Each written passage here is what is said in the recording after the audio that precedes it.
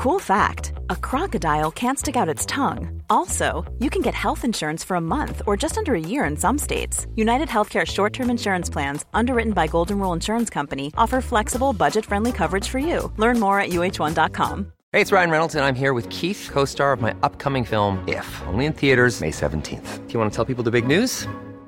All right, I'll do it. Sign up now and you'll get unlimited for $15 a month and 6 months of Paramount Plus Essential Plan on us. MintMobile.com/switch. Upfront payment of $45 equivalent to $15 per month. Unlimited over 40 gigabytes per month. Face lower speeds. Videos at 480p. Active Mint customers by 531.24 get 6 months of Paramount Plus Essential Plan. Auto renews after 6 months. Offer ends May 31st, 2024. Separate Paramount Plus registration required. Terms and conditions apply if rated PG. Hey there, it's Michelle Norris. I'm host of a podcast called Your Mama's Kitchen. When I travel, I'm usually looking for a way to find a taste of home when I'm not at home. And one of the things I love to do when I am at home is entertain. And Airbnb allows me to do that. When I was in California recently, I rented a house that had a great kitchen. And when we were sitting around the table, we were all thinking, we're in someone else's house. Someone could be in all of our homes as well. If you have a home, but you're not always at home, you have an Airbnb. Your home might be worth more than you think. Find out how much at airbnb.com/host.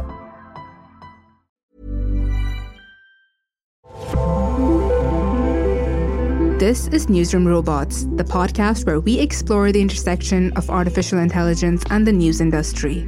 I'm Nikita Roy, data scientist, media entrepreneur, and one of the many founders currently building their ventures at the Harvard Innovation Labs. On the Newsroom Robots, I'm excited to bring you insightful conversations with industry experts about how AI is impacting the way we do journalism. Joining me today is Ryan Serpico, Hearst newspaper's first AI and automation engineer, where he takes advantage of the latest developments in generative AI to empower journalists at Hearst newspaper's local newsrooms across the U.S. Prior to moving into this role, he was a graphics reporter at the San Antonio Express News. In today's episode, Ryan discusses how he built out the first generative AI tool that is being rolled out across local newsrooms at Hearst newspapers.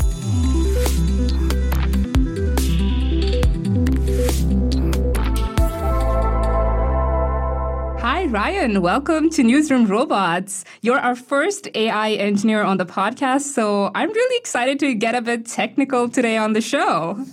I'm really excited to be here, I really do wish I had this podcast a year ago because for the past week, I've been binging the episodes you've had out so far, and it's been real insightful. Like every guest that you've had come on here have been very, very insightful. Oh, that's so kind. Thanks, Ryan. So I really want to start off with setting the context for our listeners. You are Hearst newspaper's first AI and automation engineer. It's just been a month now since we are recording this interview, since you've got that new position. And you were on the editorial side as a graphics reporter for the San Antonio Express.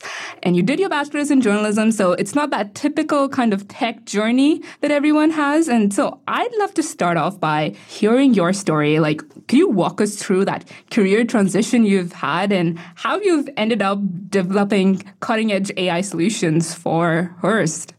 Yeah, it really started last summer, like almost exactly a year ago. It was early June. I was coming back from visiting my family back in Florida, and I decided to pop in my AirPods into my ear and listen to this new episode of this podcast. This other podcast I listened to called Plain English, and it's hosted by Derek Thompson. And he was interviewing this technologist named Stephen Johnson, and they were discussing the current state of GPT-3. And, this is like months and months and months before ChatGPT when this became more mainstream. But as I was on the plane, and I can't do anything else because I had my phone on airplane mode, so my full attention was on this podcast, and they were explaining what you could do with GPT-3. You could have it explain the Big Bang, ask it again, explain the Big Bang as if I'm a second grader. And I was just floored. I was blown away by all the use cases for it. And I decided, once I'd land, I'd go to a coffee shop back here in San Antonio and sit down and learn how to, prompt it. and went to OpenAI's Playground, prompted it, got a response back. I was like, cool, okay. And then I thought to myself, okay, how do I do this programmatically? And I was able to figure that out in like 20, 30 minutes using Python. And then I was like, okay, now how can I apply this to the San Antonio Express News? Because everything that GPT-3 is about, or was about at the time, was about text. And the San Antonio Express News' whole product is text. So there had to be like, applications here. And this was like a Saturday afternoon, and I was looking at our homepage. And on our homepage, like a lot of other media outlets, we use Chartbeat and we use headline testing to see what headlines could increase our click-through rates for our stories. And on this particular Saturday, there were no headline tests being run. And, that's like a bummer. That's like a missed opportunity. But it's hard to blame digital producers. Digital producers are the folks who run our homepages and do the headline testing. But they have a lot of going on. I was actually a digital producer for the first year and a half, 2 years that I was at the San Antonio Express News. They have a lot of stuff going on. Like, they're not just managing the homepage, they're packaging stories, they're compiling newsletters, they're like working on their own stories. They have a lot going on. So I thought to myself, okay, how could I use GPT-3 to, help out producers scale up their work? And, I crudely just clicked into a story, it was about like this new pizza shop opening up. I grabbed a blob of text, threw it into GPT-3's Playground and said, give me 5 alternative headlines for this story. And it spat it out. And I was like, bingo, we have a use case for a media outlet. And then that was kind of like the beginnings of how I got here. And it's really framed how I view the use, like the best uses of the GPT-3, GPT 3.5, and so on and so forth. It's like a bicycle for the mind. It enhances our abilities beyond what we could do just like on our own. But I can talk a little bit more about that later on. Yeah, I want to delve more into that kind of like product. So you found the problem. You found that the problem was that digital producers have too much going on their plate. So you wanted to help them out with headlines. And how are you how did you build out that product, and what stage is it currently at? Currently, we are actually, I want to stress this, we are still in the training phase. We've built it out. We've got we sent it to our legal department, and we're currently in the training phase. And we hope to be done with that by the end of the month.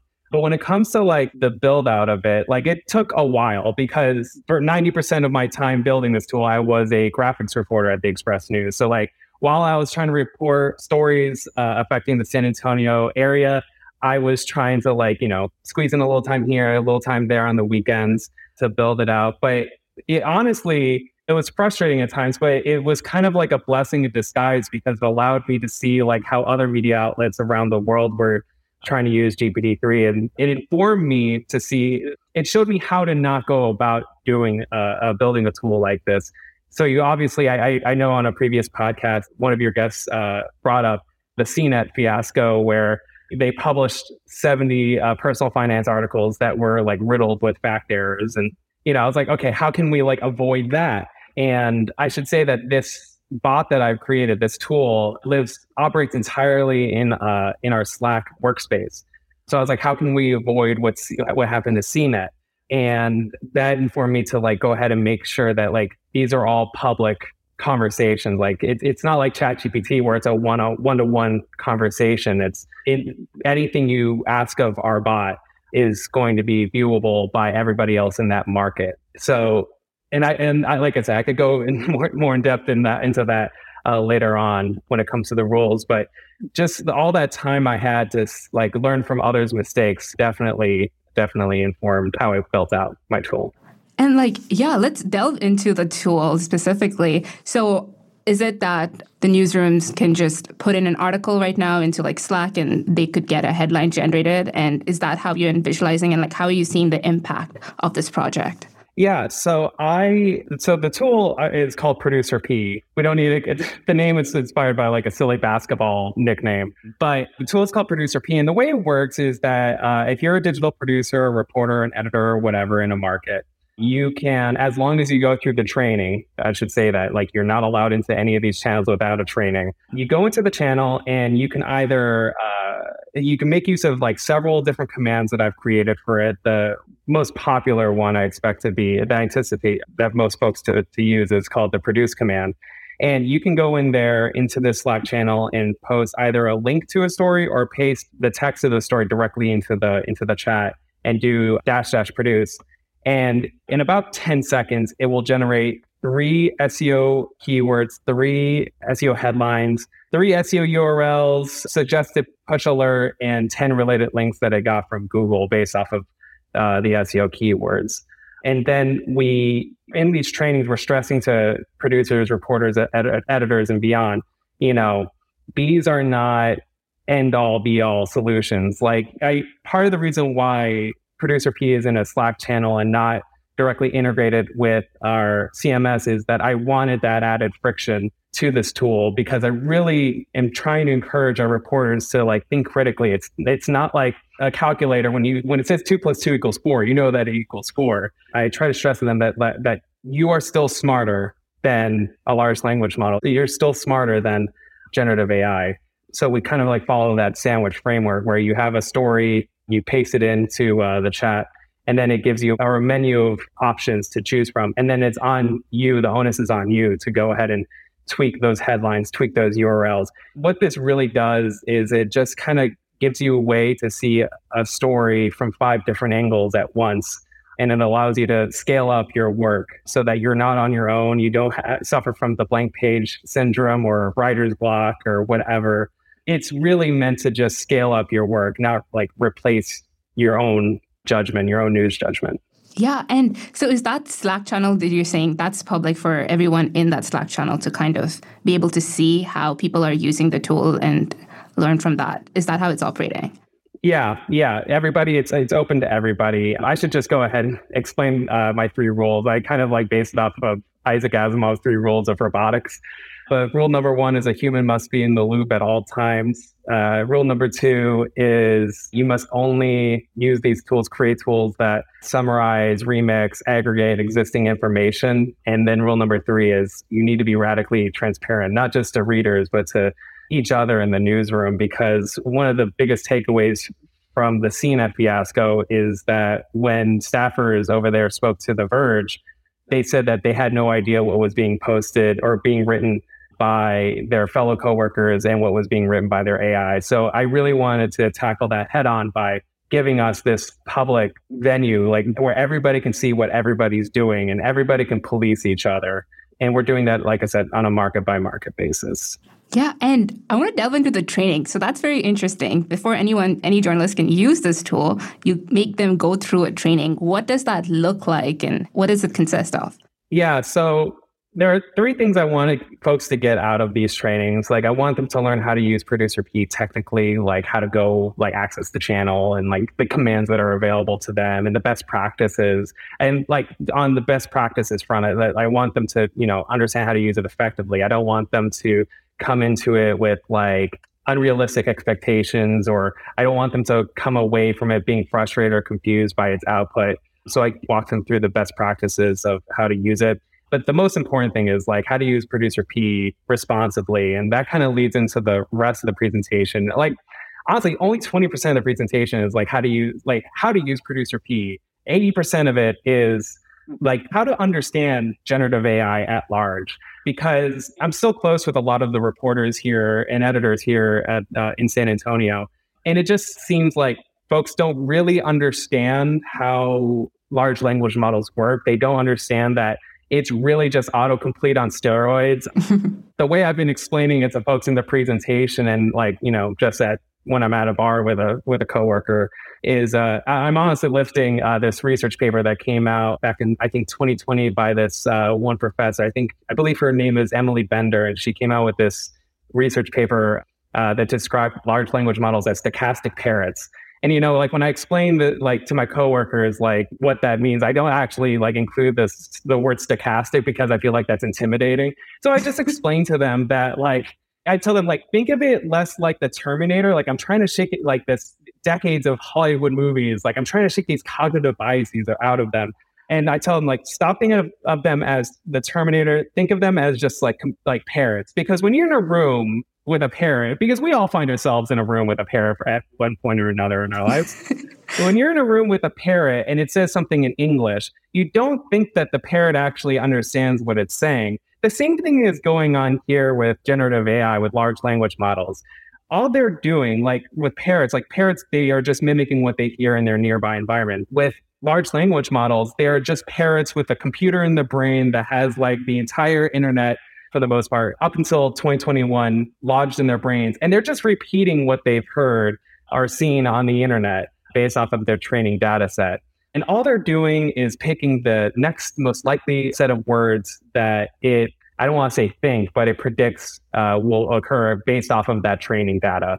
So a lot of this training is just trying to show our reporters and editors how this works. And because of how it works, it informs like its limitations, such as like it doesn't understand current events. So if you come to it thinking it's going to, like if you go to a ChatGPT, if you leave Producer P and its channels and you go directly to ChatGPT, it won't understand current events. If you plop in a URL in there and it gives you like a summary of an article, it's not actually reading the article. It's not connected to the internet unless you use one of the ChatGPT plugins. But yeah, no, it's just a lot of it is just trying to show our reporters and editors, our newsrooms, how this works and the limitations. I honestly try to be a Debbie Downer for our newsrooms. But then I wrap it up by explaining, like saying like, okay, well, why are we using this? And I explained to them what I said earlier about our approach of like, this is a bicycle for the mind. And we have these 3 rules that we're trying to use to mitigate the potential risks. And my final slide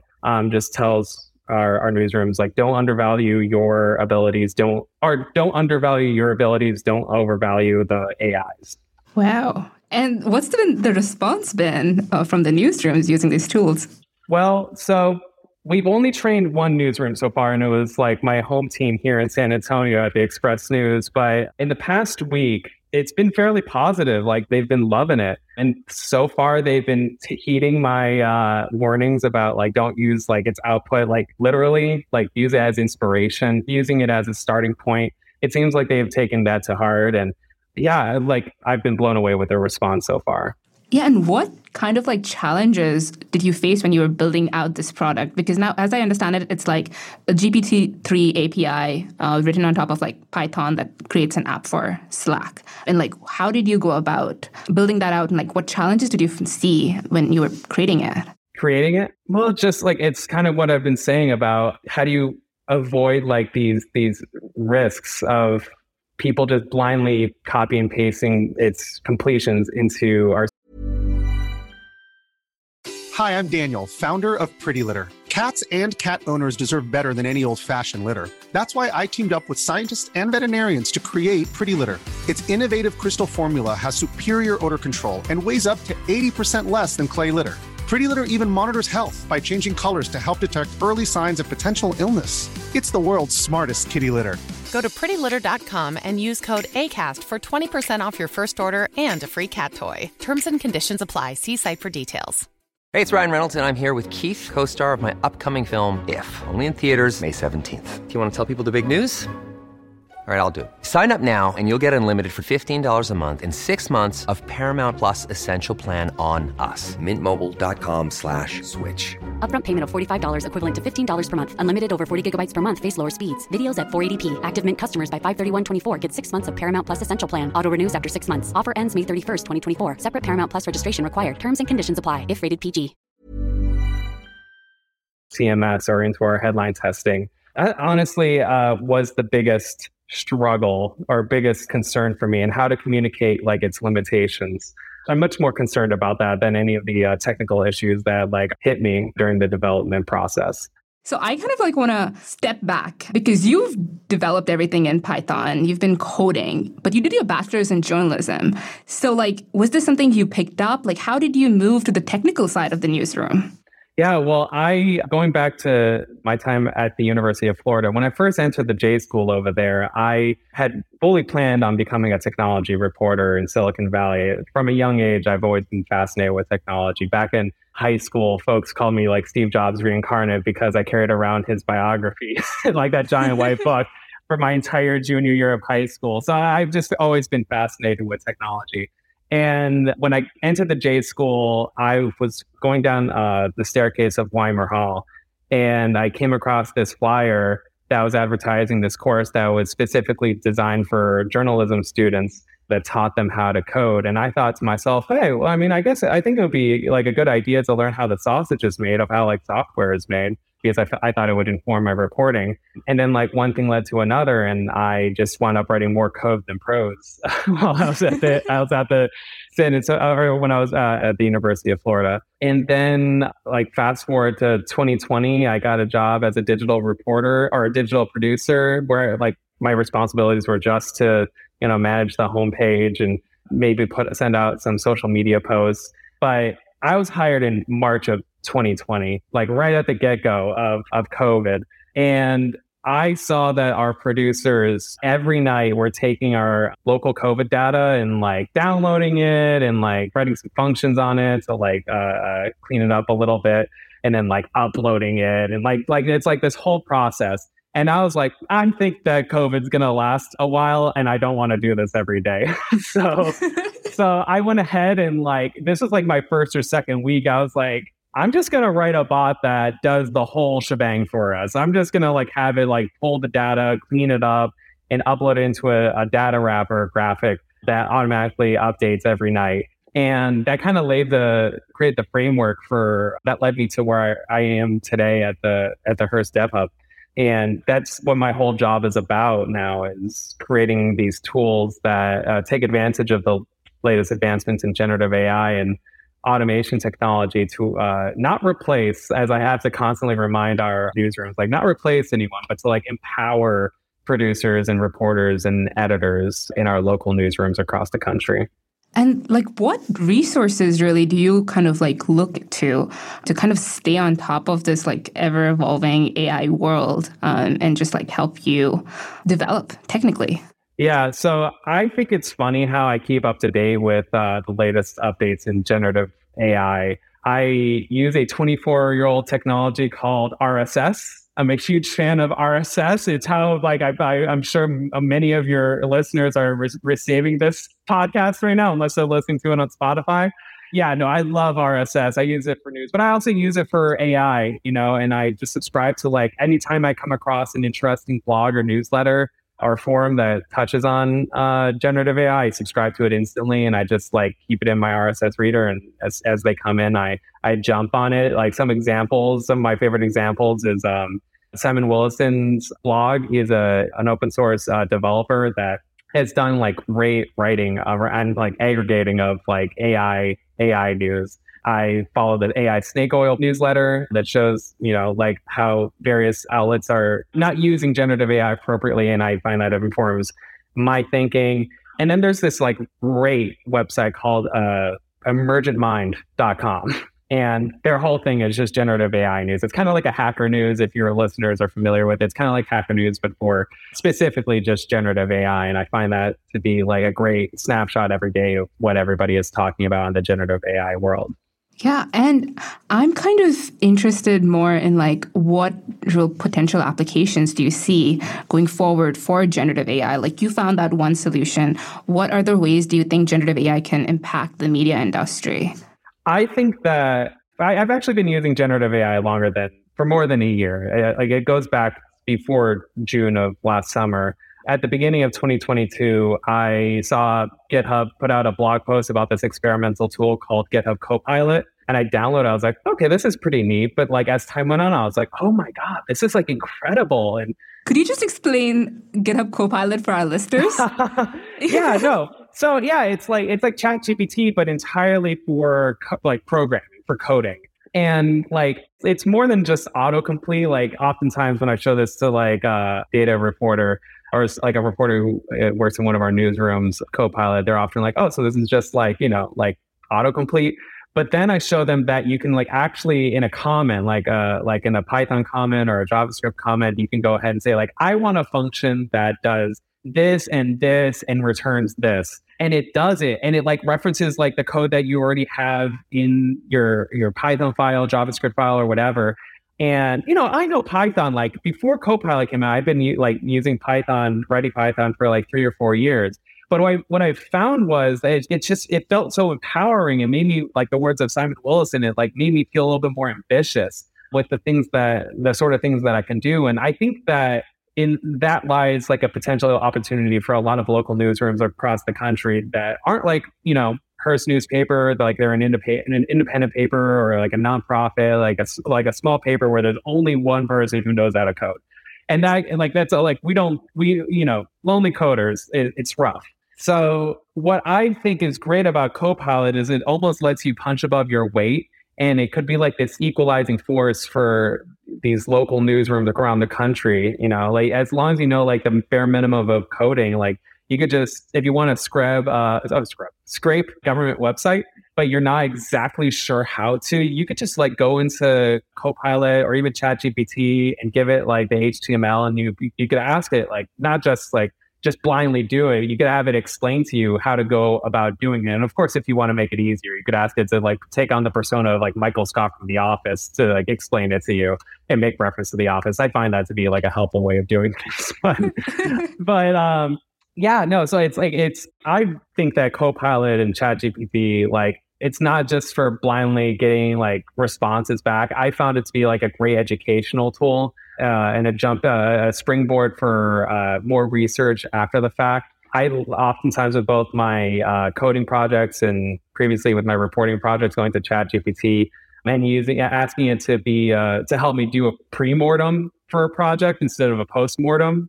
So I could see like all the potential hurdles that might lie ahead of me, so I can like be mindful of them and address them as I go along. So I think for building out tools like Producer P, it's like excellent. And I think that for reporting, I think like data reporting, I think it has a lot of potential there.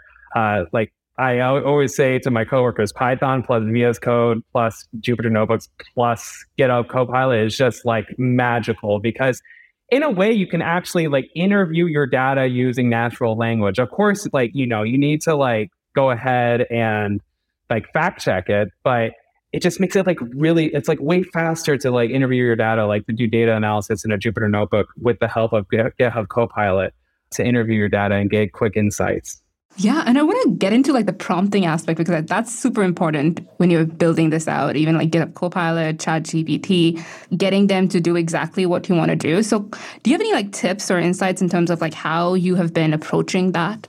Yeah, no, I mean, like you can start out by saying, well, we could use an example I used the other day. It's not like, for reporting or anything. One of my coworkers who I believe he lives in Oakland, but he every week goes to this like trivia night. And at this trivia night, a week out in advance, they actually give out the topic of like what the trivia is going to be entirely about. And he said that in a Slack message to me, he said that he was trying to get ChatGPT to, like help him solve it, because they scramble the topic, I should say. They scrambled like the topic name. And he was trying to see if ChatGPT could go ahead and unscramble the words for him. And it wasn't working for him. So he asked if I could create a prompt for him. And I feel like there's just like some rules of thumb, when you're designing a prompt. Like the most important thing to me is to give it like plenty of examples. This is called few shot prompting, because it gives ChatGPT something to infer from rather than trying to do it blindly. And it's also good to define like exactly what output you're looking for, because if you just ask it to like unscramble these words, it's going to try to like explain everything, like explain why it's doing what it's doing. But it's like good to inform it, like, I only want you to like give me the topic, nothing else, and directing it to not repeat. Like if there's only one letter E in it, only produce just one letter or just one E in the output. So giving it examples to work from, tantamount. Giving it like the expected output that you want to see out of it is important. Giving it context, giving it constraints, just like those are the rules of thumb, I think, for when it comes to giving it a good prompt. There's also, chain of reasoning prompt where you can like write out, like give an example of like a type of answer you want to get out of it, but just like your chain of thought. So like if you're giving it a math problem, like explicitly giving an example of like your reasoning so that it follows your reasoning in its answer. That's another good example. Yeah, and I kind of want to get your insights in terms of like for journalists who maybe like you have a bit of experience with coding or are wanting to learn coding. What kind of languages or tools do you recommend that they kind of focus on right now so that they can upskill themselves?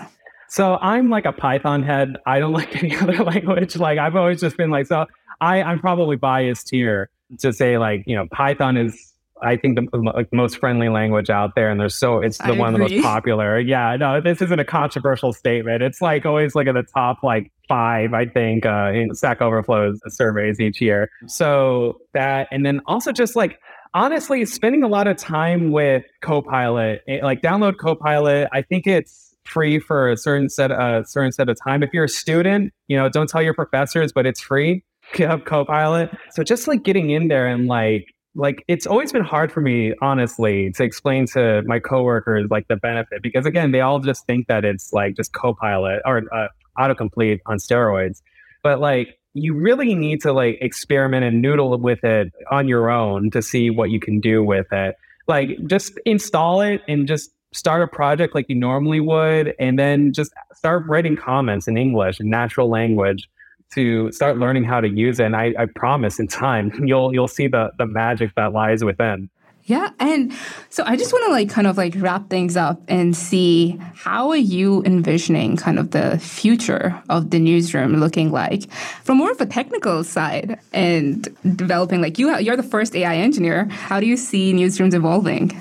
So when it comes to newsrooms, like I'm trying to ingrain, like I've said throughout this podcast, just like educating our reporters on like how to use it effectively. And I try to like tell them, I try to assuage their fears that like, AI is not going to take your job. But I remind them that like they shouldn't be worried about that. They should be worried about like a reporter who knows how to use AI replacing them. So I think just it's vitally important to like learn how to use it, like using it as like that thinking aid, as I said earlier about using it for pre-mortems, but also using it as like a jumping off point when it comes to like when you're starting on a story, like asking it, what type of people should I like talk to? Like what sort of sources should I be seeking out for the story? And then also like once you've written the story, like giving it like your write-up, and asking it for clarity. So just like, I think for reporters, like traditional reporters, like it could be a very useful tool for their writing, not replacing them, not replacing the writing, but just like helping them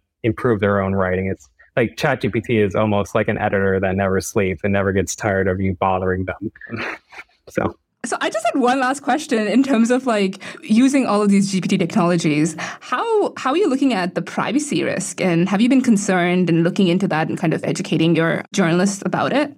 Yeah, no, like we've had long discussions at Hearst newspaper about like what we should and shouldn't like throw into these large language models. Like any stories that are unpublished, you shouldn't plug into Producer P, our tool, or any of these other tools, especially if it has any sensitive information contained within it. We've seen like instances from, I think just last month with OpenAI, they had this like issue where people were seeing like other like conversations from other people appearing in their timeline, or not their timeline, in their GPT interface. So it's, just trying to inform reporters when they're using this, like, be careful. Don't be stupid.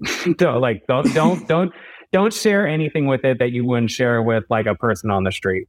Okay. And last words about kind of like, how has your journey been so far? 1 month in, I feel like it's your 30-day report into your job as an AI engineer. What's kept you so excited and keeping up with the whole AI journey at Hearst?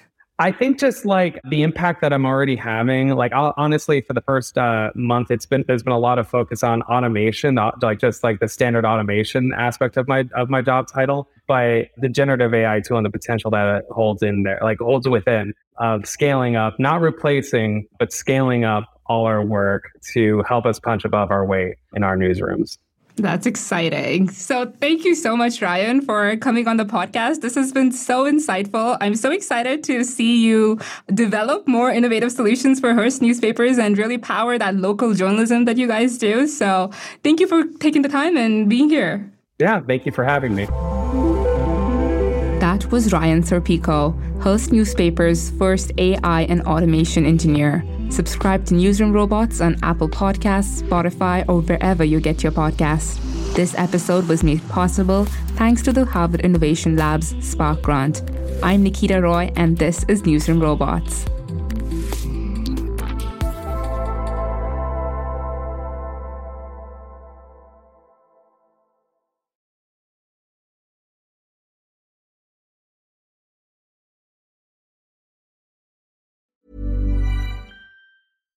Hi, I'm Daniel, founder of Pretty Litter. Cats and cat owners deserve better than any old-fashioned litter. That's why I teamed up with scientists and veterinarians to create Pretty Litter. Its innovative crystal formula has superior odor control and weighs up to 80% less than clay litter. Pretty Litter even monitors health by changing colors to help detect early signs of potential illness. It's the world's smartest kitty litter.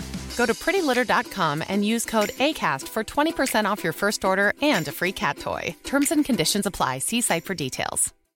When you make decisions for your company, you look for the no-brainers. And if you have a lot of mailing to do, Stamps.com is the ultimate no-brainer. It streamlines your processes to make your business more efficient, which makes you less busy. Mail checks, invoices, legal documents, and everything you need to keep your business running with Stamps.com.